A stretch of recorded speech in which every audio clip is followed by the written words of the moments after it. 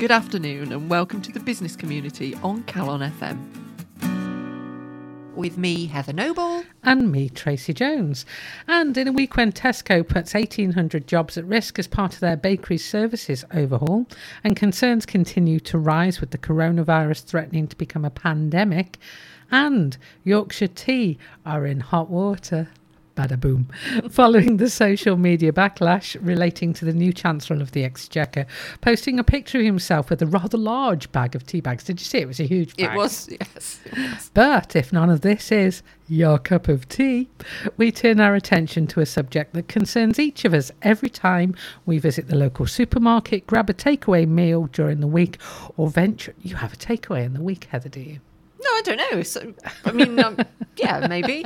Maybe. Or venture out for Sunday lunch with the family. We are looking today at food hygiene ratings.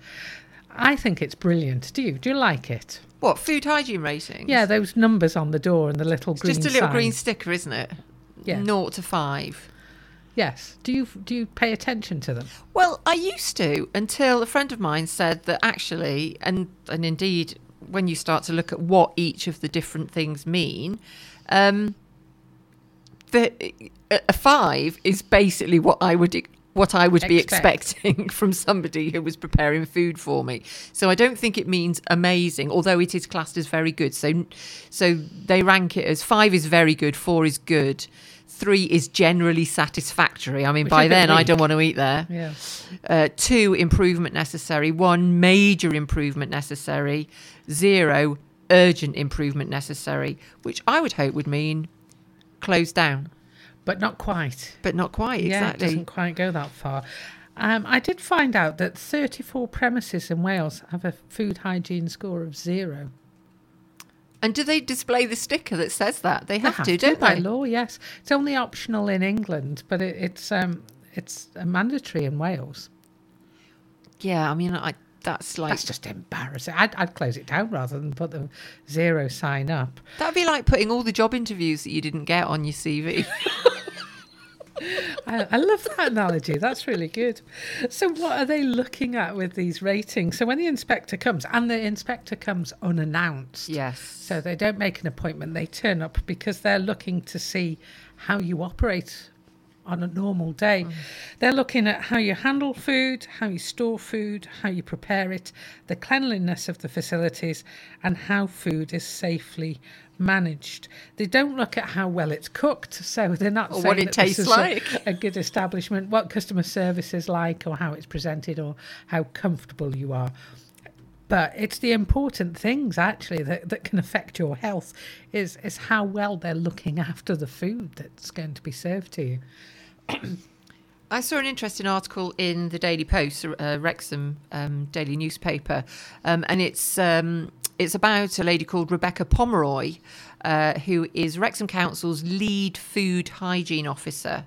And she was asked, as a lead food hygiene officer, what is the lowest score you would personally tolerate? Oh gosh, So that's that's really quite interesting. telling, isn't it? Would she go for? She says 3. 3 is the lowest score, which is broadly compliant with regulation. I don't want broadly compliant. If I'm cooking some sausages on a barbecue, in a field in the middle of nowhere, and I drop it in the fire, and I still decide to eat it, and it might not be slightly cooked quite enough. That's me. That's my risk. Apply the 5-second rule. Exactly. In your own kitchen. Yeah, or exactly. Yeah, field. yeah, totally. But if I'm buying the food, I want it to be absolutely dob on. I think one of the big things is that they look at is how you segregate the foods. And, we're all starting to learn now how important it is to keep cooked meats away from raw meats. And if you've got a 0, you've actually shown up that you're not segregating your food well. Yeah, you've also shown that you're not keeping the place clean. And a lot of us do that stuff at home now, don't we? You have coloured boards, or that's increasingly. Whereas once upon a time, you just had a chopping board. Well, in my house when I was a kid, you had a chopping board, and it didn't matter if it was 6. Raw chicken or cheese or Now it's a bit more.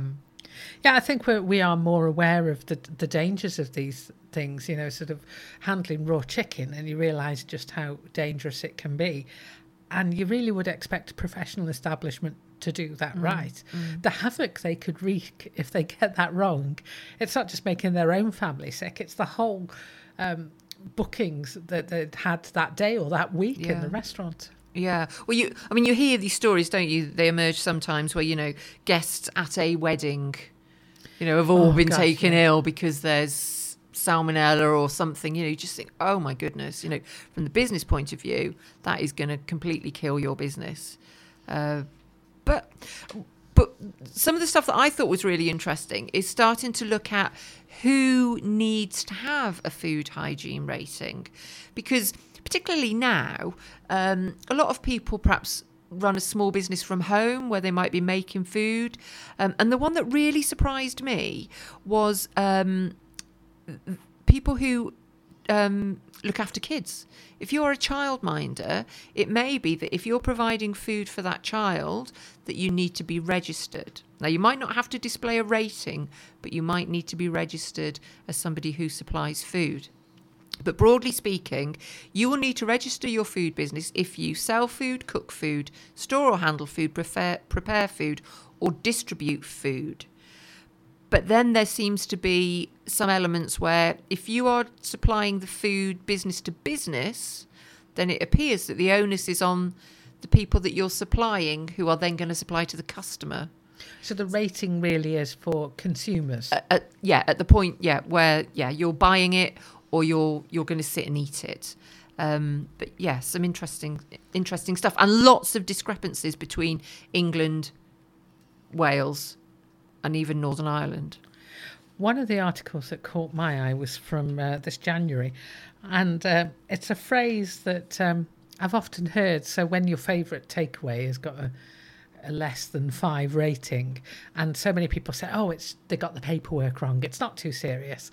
And this article on the BBC News website is quoting the lead environmental officer in food safety at Pembrokeshire Council, and he dispels this myth.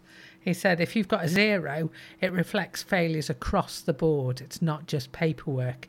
To get a 0, there would have to be things like cross-contamination between raw meat and ready-to-eat products, pest infestations, and he says it's really the worst level of compliance. Unfortunately, they're very few and far between. But if you've got a 0, it's more than just paperwork, which I think is really important to know. He does say that he's worked in environmental health for 27 years, and he's seen the rating system has drastically improved standards. And I can understand why. So you do pay attention. I pay attention to it. And I know there's a local establishment in Wrexham that recently got a very poor rating, and a number of people who just said, I'm not going there again, because they'd lost the trust in that organisation. They're paying their money to be provided with nice food, and then you read things like this that say there's cross-contamination, possibly pest infestations, the worst type of compliance. And those types of things, they stick, don't they? Because Joe's Calf, even if it reinvents itself as Mary's Calf, they're always going to go, but isn't that the place where rats, and it rat just poo. Exactly, it just stays that way. A couple of things that I came across, again on the government website, there's stuff about food hygiene for your business, food hygiene for your home business, on one website, how to start a food production business, and how to start a street food business. Now that's growing market, the big thing, isn't it? Lots of people, particularly, they're overhauling camper vans and all sorts of things. And I think that if that's something that you're interested in, then you really need to get all over what applies to you, what you can sell, what you can't sell, how it needs to be packaged, etc. So I think we'll put links to all of these different websites. If you're running a food business, if you're thinking of running a food business, then this is something that you really need to be aware of. We'll put all of that on our website, thebusiness.community. You're listening to The Business Community on Calon FM. And at the top of the show, we mentioned about the coronavirus. And just on Wednesday this week, Diageo, the world's biggest spirits company, said that the spread of coronavirus in Greater China and the Asia-Pacific region could knock up to £200 million off its profit in 2020. The company said that in China, bars and restaurants have been largely closed and that there has been substantial reduction in banqueting. Hardly surprising. Trading has been significantly disrupted since the end of January, and so the group expects this to last until March, and then they expect a gradual improvement in their profits towards the end of 2020. So not the only company to be affected, but one of the first ones to come out with an estimate of just how much they're going to be affected. What other news have you spotted, Heather? Well, I came across a story in The Guardian about the FCA, the Financial Conduct Authority, who this week admitted to accidentally revealing personal information of about 1,600 people who had made complaints about the FCA. They published the names, addresses and phone numbers in a document on its website in response to a request for data under the Freedom of Information Act, and it related to the number and nature of complaints made against the FCA between January 2018 and July 2019. The FCA have said that they would write to those who had their addresses and phone numbers revealed to inform them of the breach. And it had referred itself to the Information Commissioner's Office, yes, which regulates the use of data over the breach. Yeah, it's particularly embarrassing because the FCA were responsible for fining Tesco Bank £16.4 million in 2018 for failing to protect customer information. So bit of a bit of embarrassment there, I would think. And I suppose it just goes to show that how easy it is to fall foul of this. Yeah. So no matter what you've got in place, that there's always a potential risk. I was talking to somebody the other day who's involved with security shredding and document storage, and he was saying that he went to a client. He was pitching for some business. And they said, we got it all sussed here. We're absolutely fine. He said, pass me that waste paper bin. And he went through the waste paper bin and he said, right, okay, what's this? Okay. And they literally, apart from sweet wrappers, a bag full of breaches. Load. Yeah. That's a potential breach. So I think that's a great trick, isn't it? What would he have done if there was nothing in the bin? He'd have just looked like a bit of a fool. Yeah. They would have said, go and rummage through your own bins. But, there's lessons to be learned. Well done. Indeed. Yeah. I've also got the HSBC is going to close 27 more branches across the UK this year. Of course, we've talked about HSBC, various banks in the past, and their use of the post office counters service, and how are people actually going to be able to access their money if they aren't tech savvy in the way that a lot of us are, particularly the elderly. And cash hasn't all gone from the system, has it? There's a lot of people still reliant on cash. Absolutely. So, so it's going to reduce their total number of UK outlets to 594, and there will be closures, including locations such as Regent Street, Kensington High Street. And you would think that if anywhere could support a bank, it would be, London. Commercial streets, retail areas, but no. So globally, it's about 35,000 jobs that are being affected. I know when there was a bank in Crewe that I used to use for one of the businesses I worked at in Crewe, and we used it for our business banking, but the branch was closed because the measure they were using to decide on its effectiveness as a branch was how many mortgages they sold.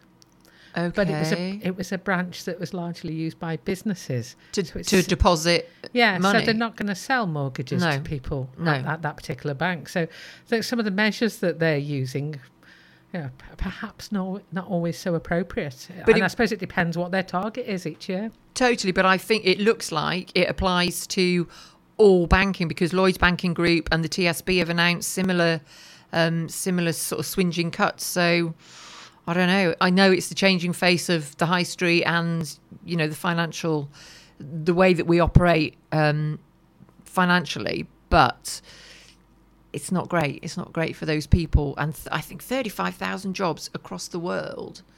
That's a hell of a shake-up, isn't it? I've spotted an article this week in People Management magazine, and I don't know why it appealed to me. I work part-time. Well, actually, I have one job that's part-time. I seem to work full-time. Oh, but one particular job that I work part-time. Now, according to this article, more than 1 million high-paid workers in the UK are now working on a part-time basis. And this is based on research from a flexible working consultancy. So they've got a bit of a vested interest in looking at part-time work, called TimeWise. And they revealed that 1.07 million, that's the equivalent of almost 1 in 6 employees in the UK, earning an annual salary of £40,000 pro rata, did so part-time in 2019, which is apparently a massive increase of 54% since 2012, when just 650,000 high earners were doing their job part-time. So do you think that's because businesses, to commit £40,000 in salary is a lot of money, and if they employ somebody for 3 days a week rather than full-time hours, they feel that they're going to get better value for money? Well, I think that's certainly one way to look at it. If you're a small, medium company and you want a top-notch accountant, you might only be able to afford them part-time, but you'd still get the quality of service. That isn't the way that the article goes, interestingly enough. They talk about that businesses are acknowledging that flexible working is valuable and not just a necessary evil, and that it's something that is now being made possible for higher earners. There's another view on it in this article, though, that says actually it's easier for high earners to work part-time than it is for low-paid workers to work part-time. They did some research, and the Modern Families Index, a survey of parents in the UK, found that 71% of parents in senior manager roles worked flexibly, compared to 48% of parents in junior roles. And there's an element of that is going to be that lower paid roles often require you to physically be there doing something, rather than that sort of more strategic, slightly more ethereal, my knowledge, my experience, whatever. And sadly, maybe some of those part-time roles, they're finding they're getting paid for a part-time role, but actually fulfilling the full-time requirements in their own time. That often happens, particularly in the senior position where you've got those responsibilities, and a lot of responsibilities don't sort of come as a part-time nature. You're responsible for it the whole time, but you have the ability to work flexibly, and I think that's really valued, and I think more and more it's valued by everybody across the board, whether you're senior or junior position. But the group chief executive of agencies at media and tech company Miroma, I've not heard of it before. His name's Mark Nohr, I think, Nohr. He was highlighted as the first male director of a large business to go on record as working part-time, because often the part-time working is assumed to be the female or the mother of the family. So I think attitudes are changing. It was an interesting article. I'm not sure they've covered all the bases on it, but it certainly gets the conversation going.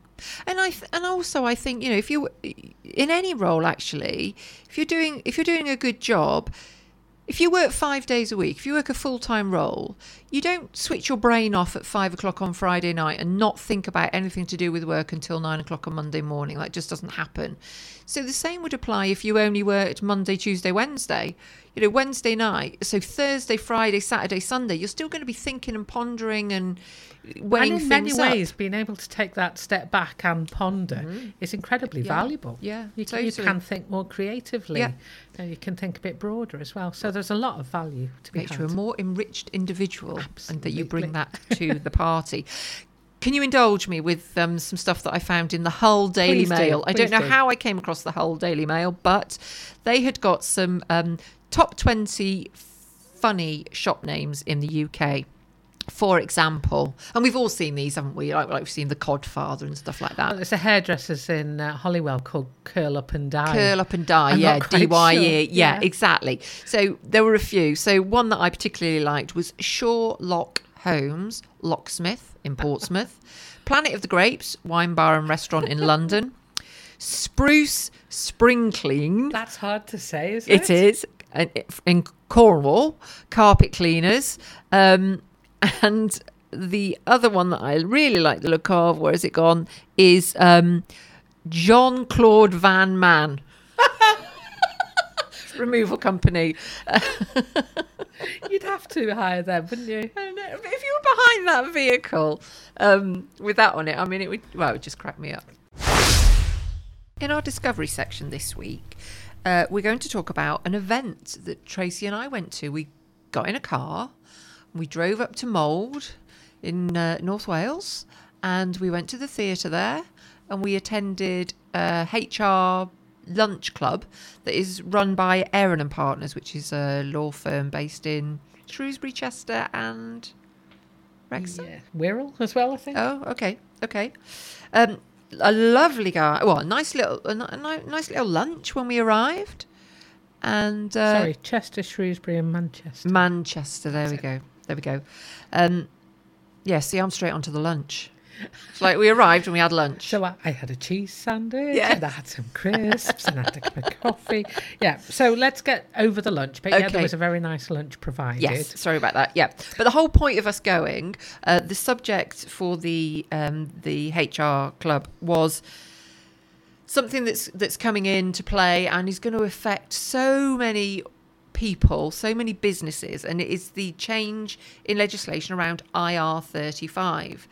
Now, those of you who are contractors, who are self-employed or use the services of contractors are going to need to know about this, because I don't know about you, but after a 45-minute presentation, it actually posed more questions than answers to me. Which I guess is a good thing if you're hosting these things and you are a law law firm who wants to sell its services. That Yeah. said, they didn't do us down. There's a lot of stuff about the legislation that still isn't completely finalised. Yeah.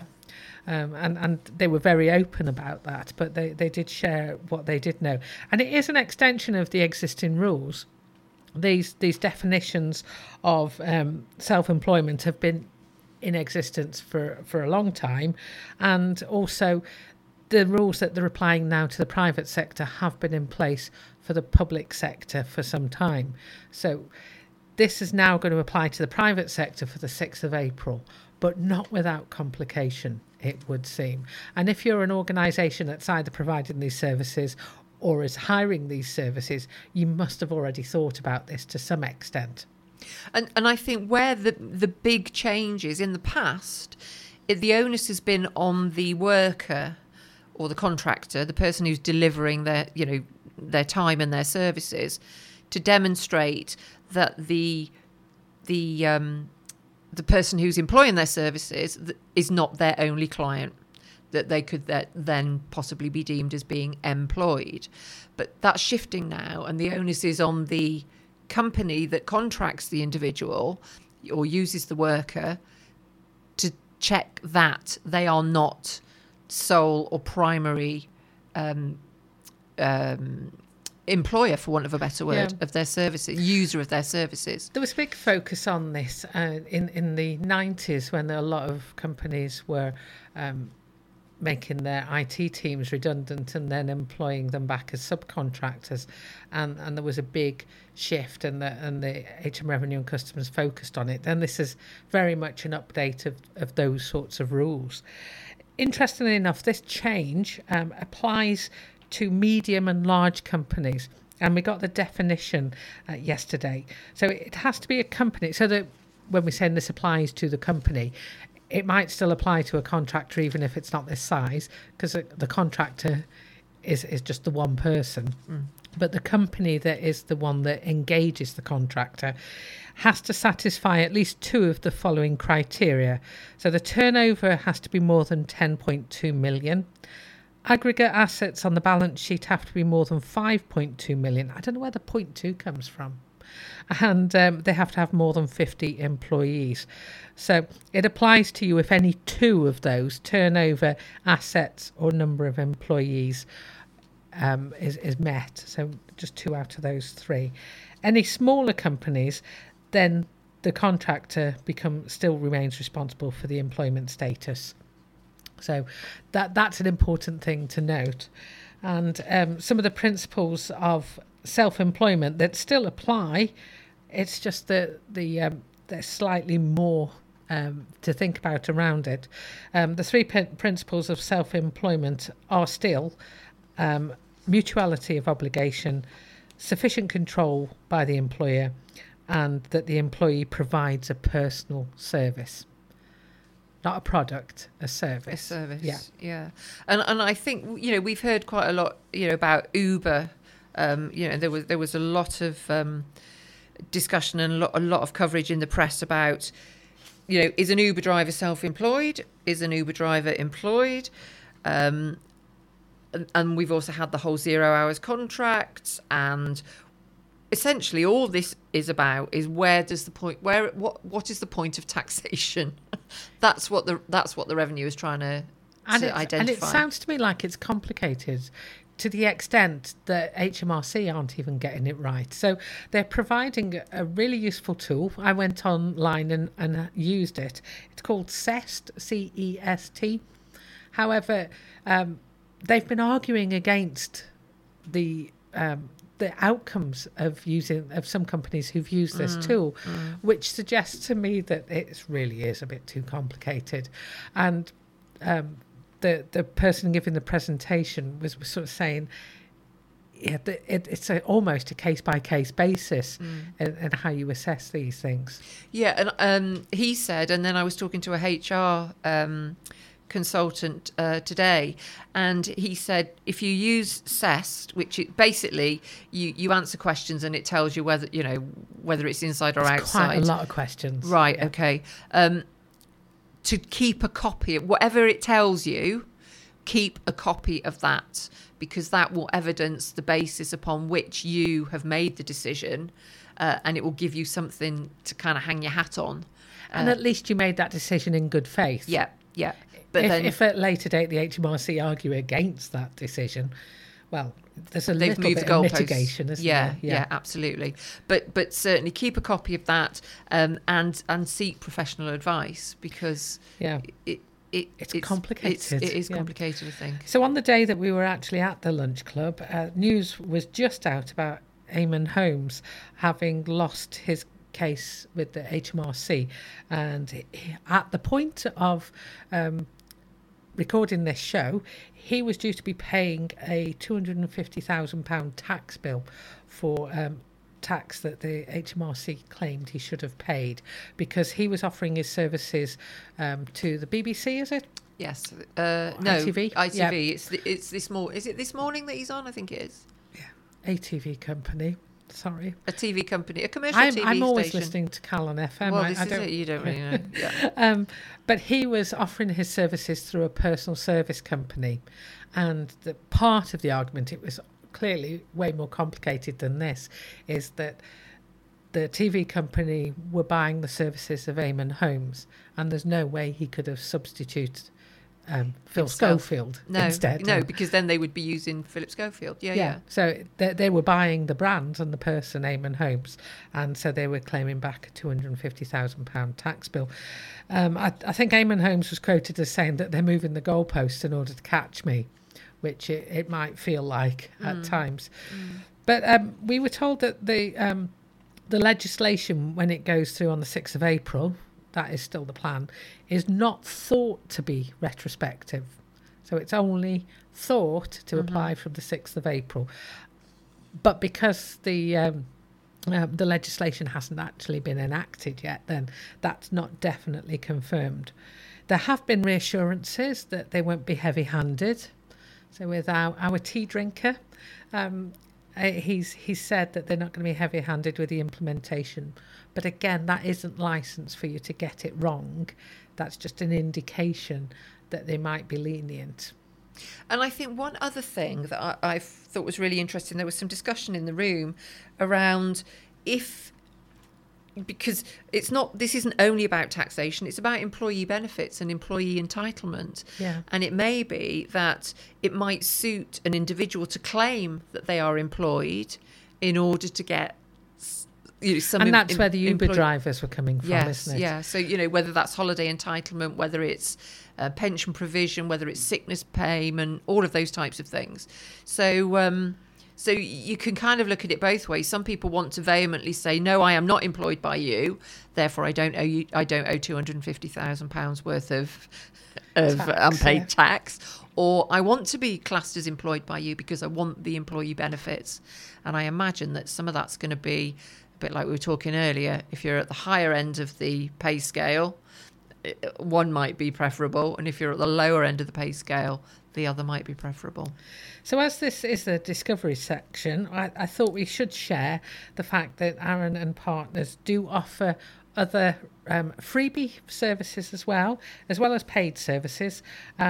So on their upcoming events, they've got their Employment Law Roadshow. I've been for the last couple of years, and they're very good. It's a full morning plus a lunch. I do sound like I'm a bit of a freeloader with my free lunches. But can't beat a nice lunch. If it's on offer, who am I to say no thank you? They've got the Wirral Employment Law Roadshow, which is taking place on the 3rd of March, and the Chester Employment Law Roadshow on the 12th of March. I shall see you there if you go to that one. And they are doing a masterclass just on IR35. Now, this is a paid workshop in Chester, but no doubt if you've got some complicated questions that you need to work through, then that might be the place to go rather than one of the road shows, because you can get more time and more detailed questions answered. And I would highly recommend their lunch clubs. That's the first time I've been to one of their lunch clubs, and it was in a lovely setting in Theatre Clwyd. I had a very nice time. Thank you very much. This week on The Business Community, we're profiling Stephen Peter Morgan, CBE. He's an English businessman, investor and philanthropist. He's probably best known as the founder of the construction company Redrow, and perhaps if you're a football fan, as the former chairman of Wolverhampton Wanderers Football Club. He was born in Liverpool, in Garston to be precise, in 1952, and is the son of a plant hire operator. Apparently he changed school 9 times, presumably his parents moving. He went to Colwyn Bay when he was 13 and was educated at Colwyn High School, and then went to Liverpool Poly, which is now Liverpool John Moores, where he completed a 2-year diploma. So his background's in civil engineering, a subject we know quite a bit about, Heather, now. Yes, because we're privileged to interview for the last 2 years, wasn't it? The president of the National Institute of Civil Engineers. Close, yeah, something like that, yeah. The institution of civil engineers. Oh, yeah, I knew there was something very specific that But what I think is quite interesting, based where we are here at Glyndŵr, is in the 1990s he invested in hotels, and he developed the St David's Park Hotel, which is up at Ewloe, and also Carton Park Hotel. So he then merged his interests in those hotels into the De Vere Group. So I think he's probably quite a shrewd businessman. It would appear that with way. His personal wealth, as well as the running of Redrow, which is, I should think pretty much every town in the country has got Redrow homes somewhere. Yeah, and they announced October 2018, they announced their 100,000th customer since he founded the business. And I think this goes back to 1974 and the recession. He offered to take over a business that was failing. Mm-hmm. And this business, a civil engineering business, was going to be putting the sewers in Penley. And so he offered to take it over. And then this is the business that went on to become Redrow PLC, as it is. And he's been in and out of the company a few times. He tried to leave, didn't he? Yeah. And it's often the case when the founder leaves and then the business falls on hard times, the founder comes back and revives the fortunes. And it does appear he well and truly revived the fortunes of Redrow. He left the company in 2019, and at that point, the company was valued at £2.2 billion. So that's quite a long way. Apparently, he borrowed £5,000 off his dad to buy out the company that was doing the civil engineering in Penley. Gosh. So that's a quite good good return conversion. on your investment, isn't it? Not bad at all. Yeah, and we often find that with, a lot of people that we talk about, they start off on a market stall or something, and then, they go on a journey that turns things around massively. I think one of the reasons he came back was not, he had a big stake in that business. Yeah, so there was some personal interest. Something. Yes, yeah. indeed. And it looks like that even through, they weathered the storm through the financial crisis and the building crisis, 2009 onwards. So, but one thing that, I'm not a football fan, so I don't really know the history of Wolverhampton Wanderers, but I'm quite interested in his philanthropical, just leave it at philanthropic, that's it, activities. He set up in 2001 something called the Steve Morgan Foundation, to which he has personally committed over £300 million and has provided support to more than 650 charities. And what was quite heartening is you often hear that people do this sort of thing. I'm a trustee of a charity based down in Oswestry, and I saw that they have a fund that the Steve Morgan Foundation has a fund that you can apply to.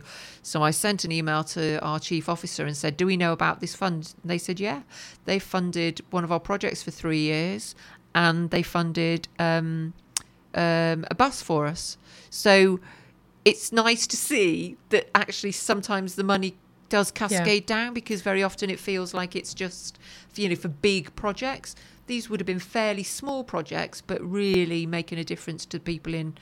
And it's very specific as to the regions that they fund. So on the Steve Morgan Foundation website, they say that they fund North Wales, Merseyside, Cheshire and North Shropshire.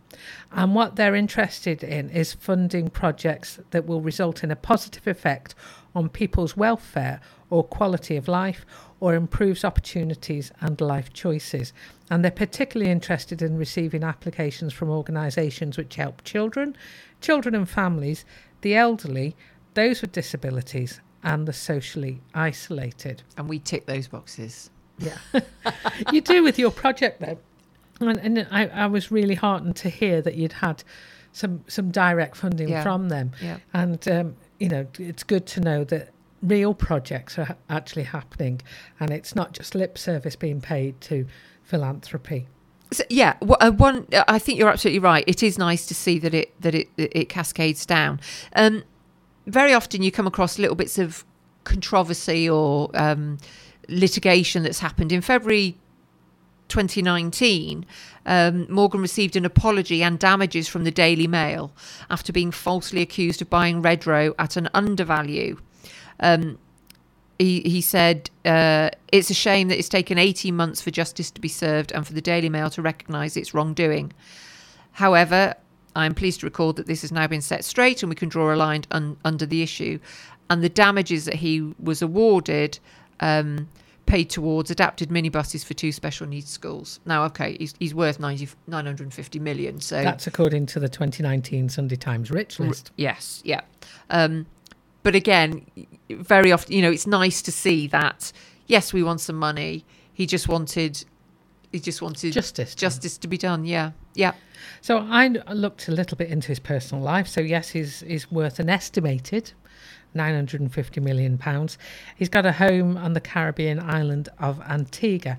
Now, the thing that intrigued me, and I didn't have time to dig deeper in, he's apparently a lifelong supporter of Liverpool Football Club. So why was he a chairman of Wolverhampton Wanderers? Wow. I need to look further into that one. But the guy is from Liverpool, and it's understandable if he was a Liverpool fan. So what I don't understand, and I'm happy if somebody could share some insight into that, why on earth he was the chairman of Wolverhampton Wanderers FC. The other thing that I noticed about his personal life. He's been married a few times, but his current wife is also a trustee on the Steve Morgan Foundation.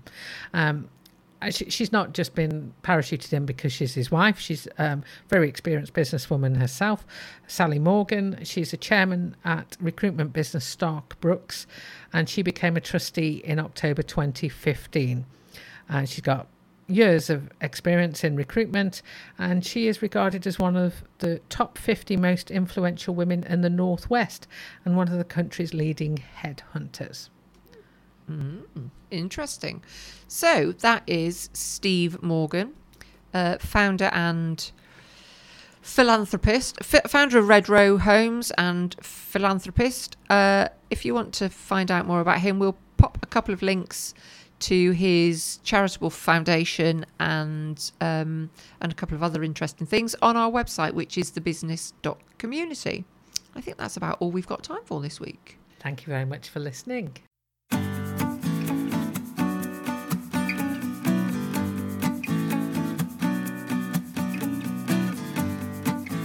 Good afternoon and welcome to the Business Community on Calon FM.